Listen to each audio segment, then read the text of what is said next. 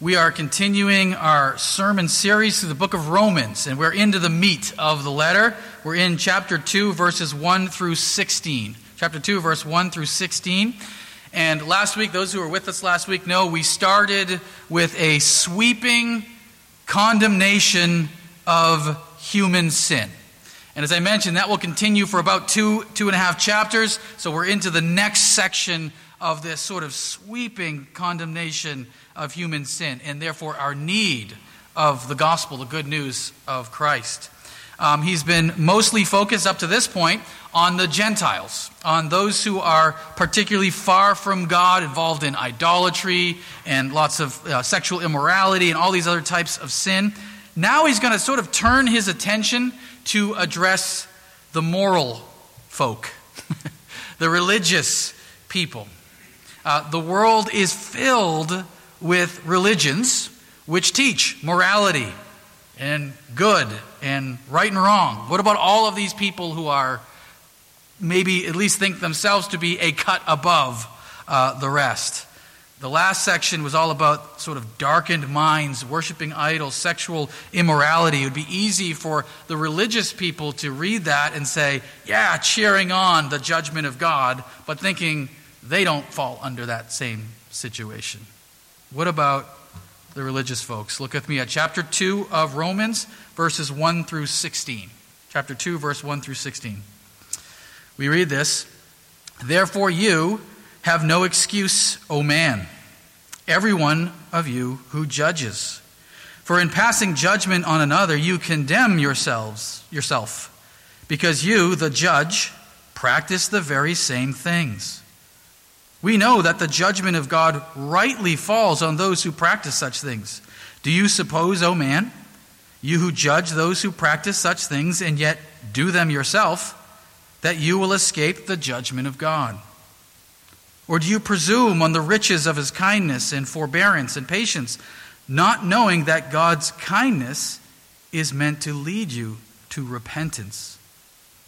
But because of your hard and impenitent heart, you are storing up wrath for yourself on the day of wrath, when God's righteous judgment will be revealed. He will render to each according to his works. To those who by patience and well-doing seek for glory and honor and immortality, he will give eternal life. But for those who are self-seeking and do not obey the truth, but obey unrighteousness, there will be wrath and fury. There will be tribulation and distress for every human being who does evil, the Jew first and also the Greek. But glory and honor and peace for everyone who does good, the Jew first and also the Greek, for God shows no partiality. For all who have sinned without the law will also perish without the law. And all who have sinned under the law will be judged by the law. For it is not the hearers of the law who are righteous before God, but the doers of the law who will be justified. For when Gentiles who do not have the law, by nature do what the law requires, they are a law to themselves, even though they do not have the law. They show that the work of the law is written on their hearts, while their conscience also bears witness, and their conflicting thoughts accuse or even excuse them. On that day, when according to my gospel, God judges the secrets of men by Christ Jesus." This is the word of the Lord, and may the Lord add his blessing to the reading and preaching and application of his word this morning. Here's where we're going. First, verses 1 through 5, religion. Religion won't save us. Verses 6 through 11, being good won't save us. And then finally, 12 through 16, conscience. Conscience won't save us. Moral humans need the gospel just the same as everyone else. So looking at that first section, verses 1 through 5, religion won't save us. I think that's who he's primarily gearing his sort of this first section against. This is either the sort of religious Jew or perhaps the moral Gentile, sort of kind of lumping them together. He will deal with the Jewish people a little later in the next section, but he's saying there's no excuse for those who judge others. The moral, the religious, the good. Because passing judgment, you condemn yourself. Why? Because you practice the same things. By the way, Paul is using what's called a diatribe, where you kind of use as if he's speaking to somebody right in front of him, you, O man, and just goes back and forth with the person. You practice the very same things in which you judge others about. Religious and moral people are still sinners. The only addition is there's a sort of hypocrisy that hides our sin in religiosity.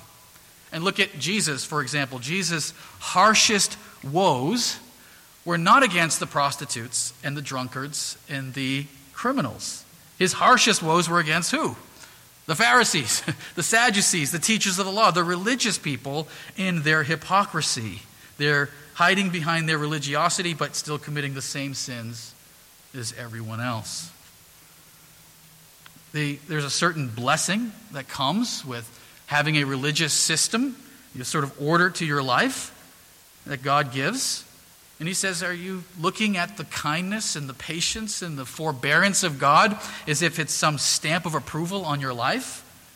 No, he says it's the opposite. That very kindness and patience that God is giving you is meant to lead you to repentance. It's meant to lead you to realize the nature of your own sin and turn from it and turn to God as a Savior. I like what C.S. Lewis said, a proud man is always looking down on things and people, and of course, as long as you're looking down, you cannot see something that is above you.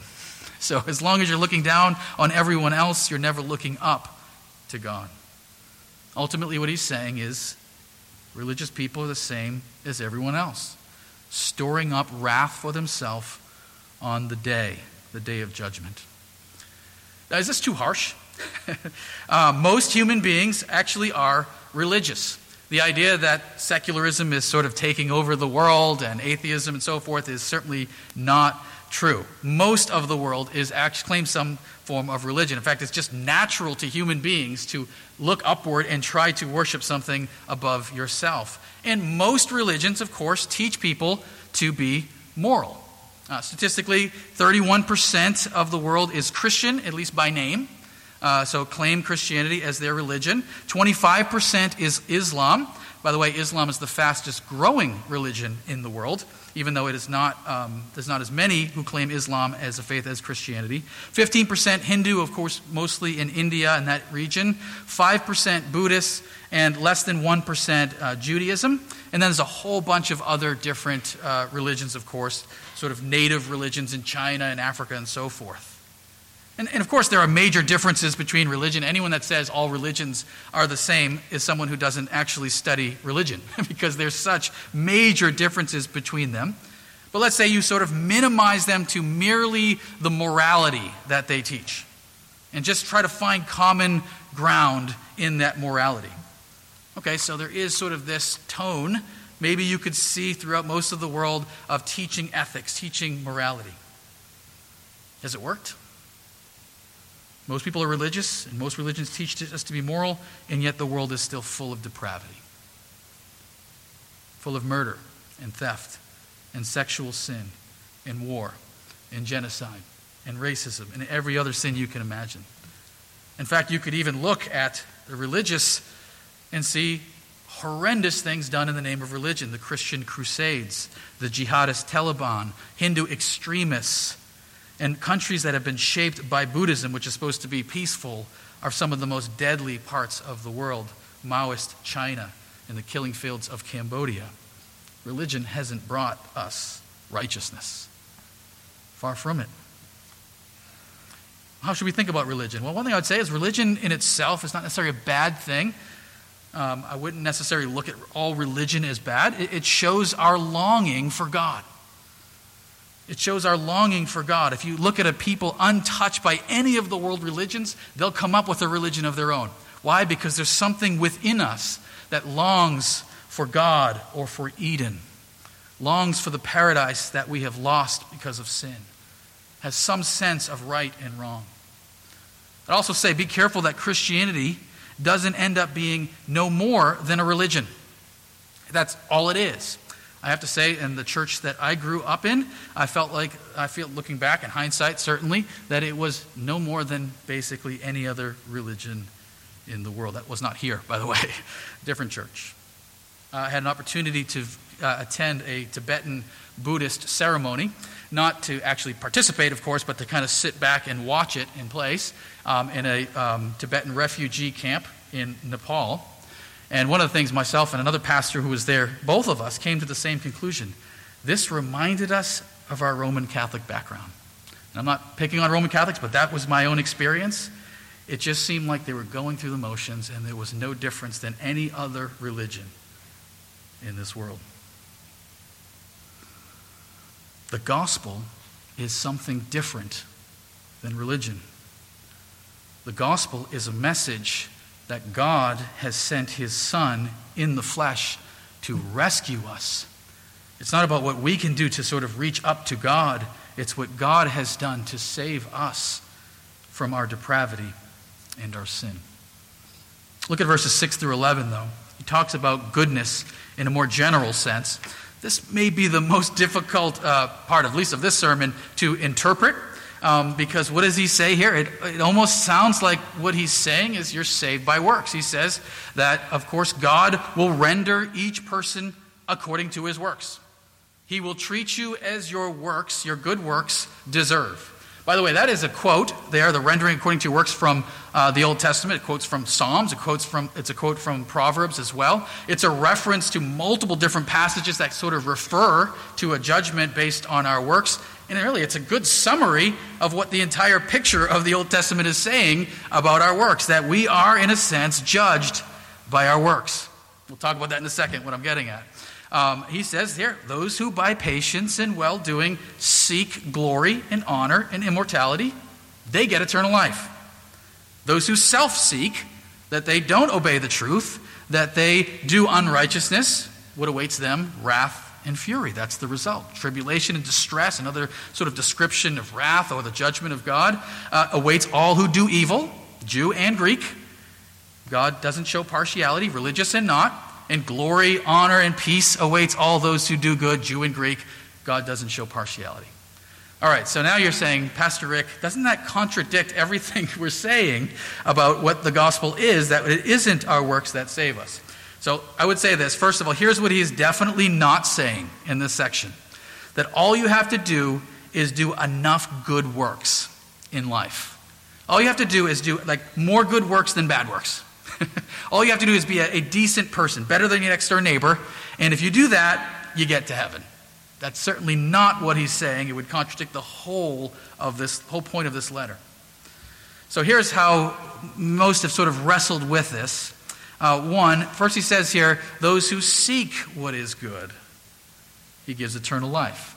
We see that in Scripture. Cornelius was one of the first Italian convert. Cornelius is one who sought God. And what did God do? He brought a messenger, a missionary, the Apostle Peter, who gave him the gospel. You see that around the world. Those who have a heart, who are seeking God, perhaps receive a dream, a vision. By the way, that's pretty well accounted for, particularly in Muslim countries, that God is using dreams and visions. And usually what those dreams and visions do is give them an introduction to the gospel and then calls them to go meet a Christian whom they don't even know. It's really interesting. I'd encourage you to read up on it. So what happens? Those who are seeking, God brings them the gospel. They're not saved apart from the gospel, but brought to the gospel. Others have pointed to the fact that this is the standard which God uses to judge the world. It's 100% true. If you do good, you'll have eternal life. If you do evil, you'll be judged. The problem is no one does good all the time. Nobody is able to fulfill this perfectly. All of us then end up in the section that says, when you do evil, there is only wrath that awaits. There has to be a standard of good in order for us to understand that we've fallen short of it. D.L. Moody said the best way to show that a stick is crooked is not to argue about it, but to spend time denouncing it, but to lay a straight stick alongside of it. In other words, here's the standard of good. How are you doing on this? Reflecting on your own heart and your own sin. Nobody stands able to pass the judgment. It could also refer to the fruit of the gospel, which is a transformed life. That God, in a sense, looks at the exterior fruit that we bear for those who truly know the Lord and whose lives have been transformed by him. And in the end, in the judgment, you see the good fruit brought about by a transformed life in the gospel, or the opposite, sort of the sheep and the goats illustration. Jesus puts the sheep on his right and the goats on his left, but then looks at their work as a sort of sign of their judgment. How should we view goodness, though? First thing I would say about goodness is be for it. Like D.L. Moody said, we should be for the straight stick. We should say, absolutely, what is good is good. If an atheist firefighter risks his life, maybe even dies to save someone else, he has done a good thing. And we can join him in saying, what he's done is admirable, it's good. If there is an agnostic philanthropist who is giving away her fortune, we can say that is good. They're seeking to do good in this world. We don't have to look at a Gandhi and say he's all bad. There is good that he has done in seeking to reach the untouchables, for example. But a reminder to us that it's impossible for us to do good perfectly. No one is perfect. No one can live up to this standard. That's his point. All of us fall short. One theologian said, when your goal is to reach the stars, standing on a mountain might make you a little bit closer, but you're still desperately short of reaching the goal.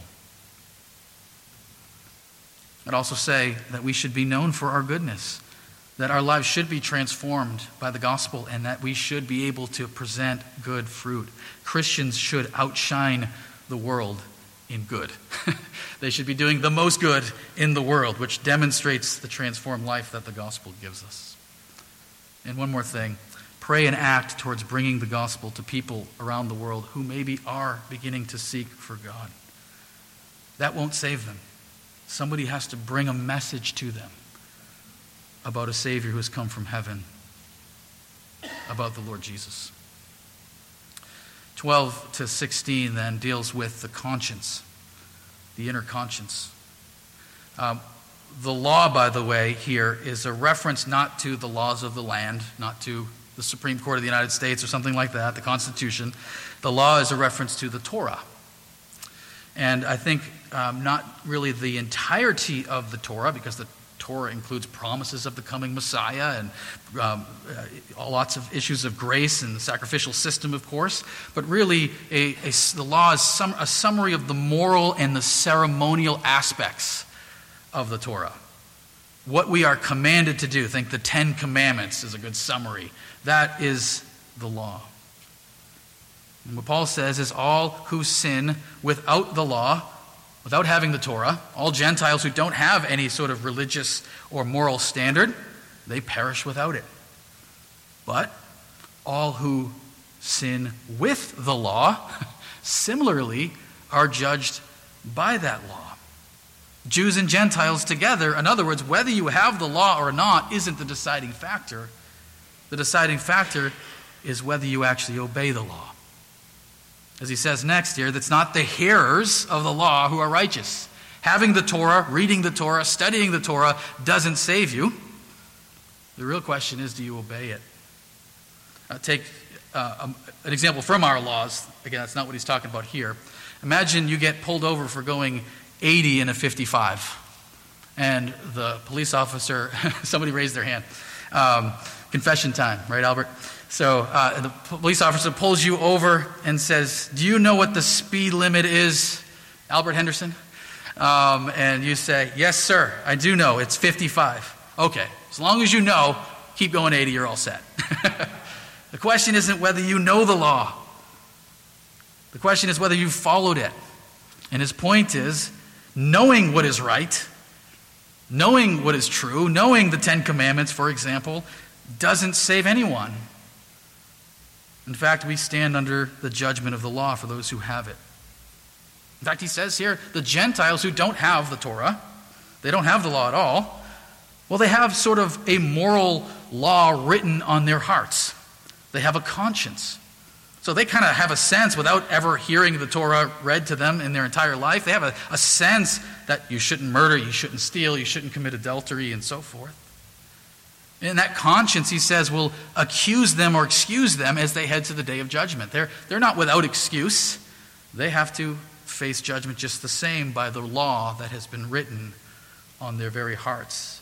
What saves us is the gospel, as he says, which reveals the secrets of men. What exactly is a conscience, though? What exactly is a conscience? Again, I mentioned this last week, but the idea of morality in general only makes sense if God exists. Right? So if we are no more than protoplasm and atoms and molecules at a certain temperature and gravitational force, right and wrong doesn't even come into it.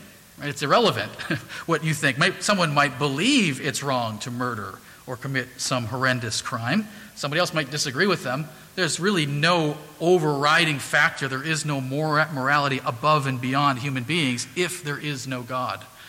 God is the lawgiver and the enforcer of that law. So without God, the whole thing falls apart. But if God exists, and we know he does, and we are made in his image, then it makes sense that every person would have his law, in a sense, written on their heart. That have a sense of right and wrong. I mean, when you think about it, what is the law? Jesus summarized the law as, do unto others as you would want them to do unto you. We find that concept all over the world. There's a story of the famous Rabbi Hillel. And somebody asked Hillel, actually they asked the two famous rabbis of Jesus' time, Hillel and Shammai, can you recite the entirety of the Torah standing on one foot? And Shammai said no, and he refused to even answer the guy.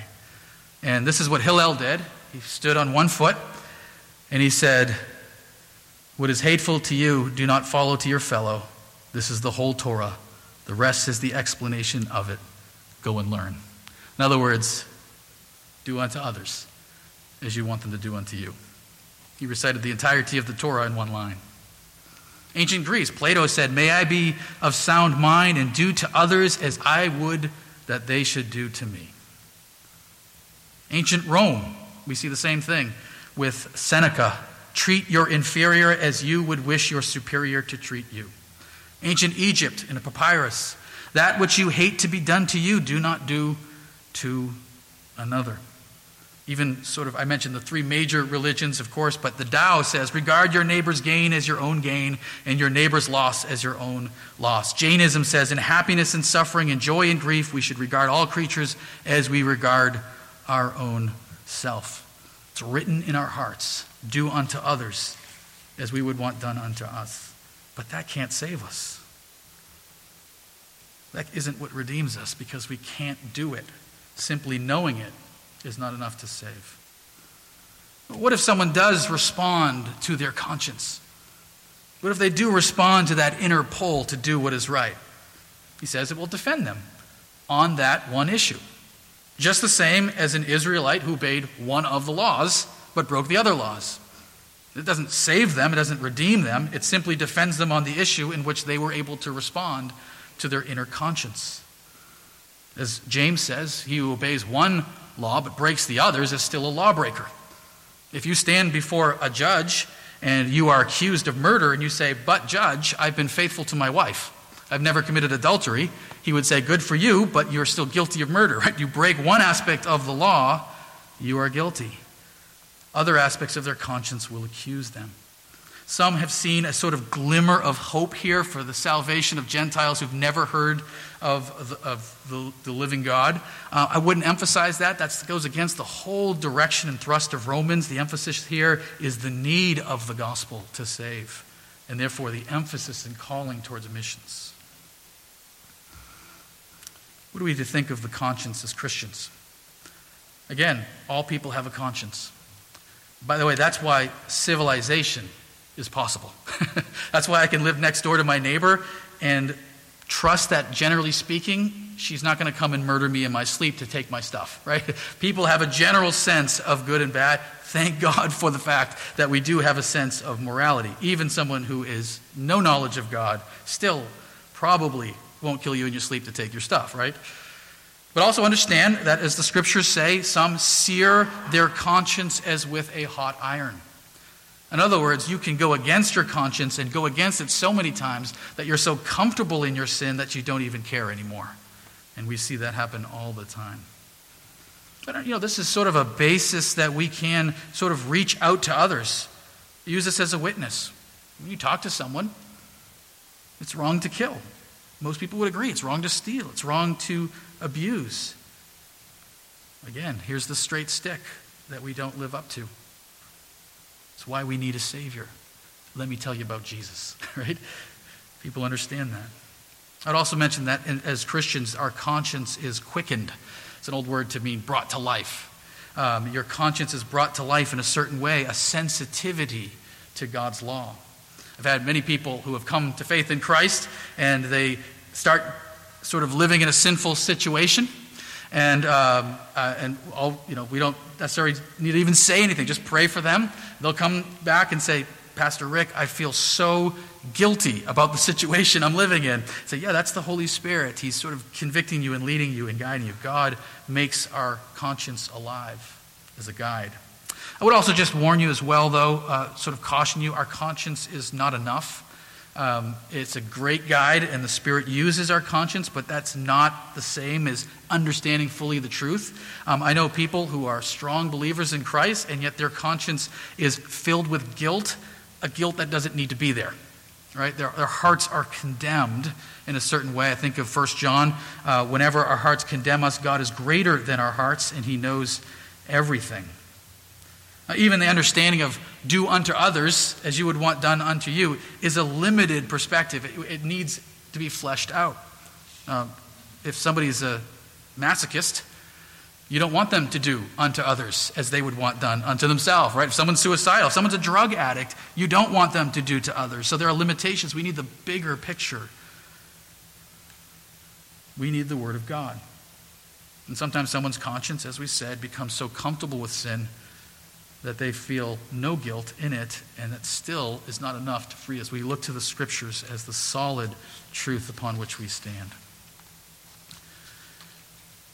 Moral humans need the gospel just the same to save us. The first section was all about sinful depravity. Here, he clarifies that those who are religious and moral and good are in no better place. You might say, what about Israel, Pastor Rick? Aren't they in a better place than everyone else? They're God's chosen people. We'll get to that next week, Lord willing. But if you remove the gospel from this world, all you have are futile longings and attempts to reach up to God that fall infinitely short. But God has given us something far better than human striving. Did you notice the way that Paul the Apostle speaks of the gospel? My gospel. It's not just a message. It's my message. It's my gospel. It's the thing when I face the day of judgment for my sin, I will cling to as my very own. My message, my good news. A message that God has done what no human being can do for himself or herself. He has rescued us. Some people say religion is a crutch. It's a crutch to help us do better, right? You've heard that, I'm sure you've heard that before. I might even agree with that. But I'll tell you this, the gospel is not a crutch. The gospel is a spiritual resurrection from the dead. We don't just have a limp that makes it so we can't walk. We are dead in our sins and transgressions until God gives us a message that can make us alive. And he does that through a rescuer. He does it through his Son, the Lord Jesus. Would you pray with me?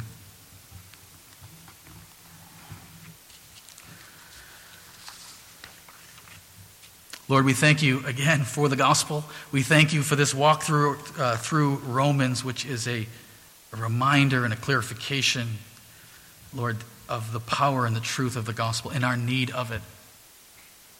We thank you, Lord, that the essential message of the Christian faith is not bad news. It begins with bad news. It begins with the message that all are under sin and are storing up wrath for a day of judgment.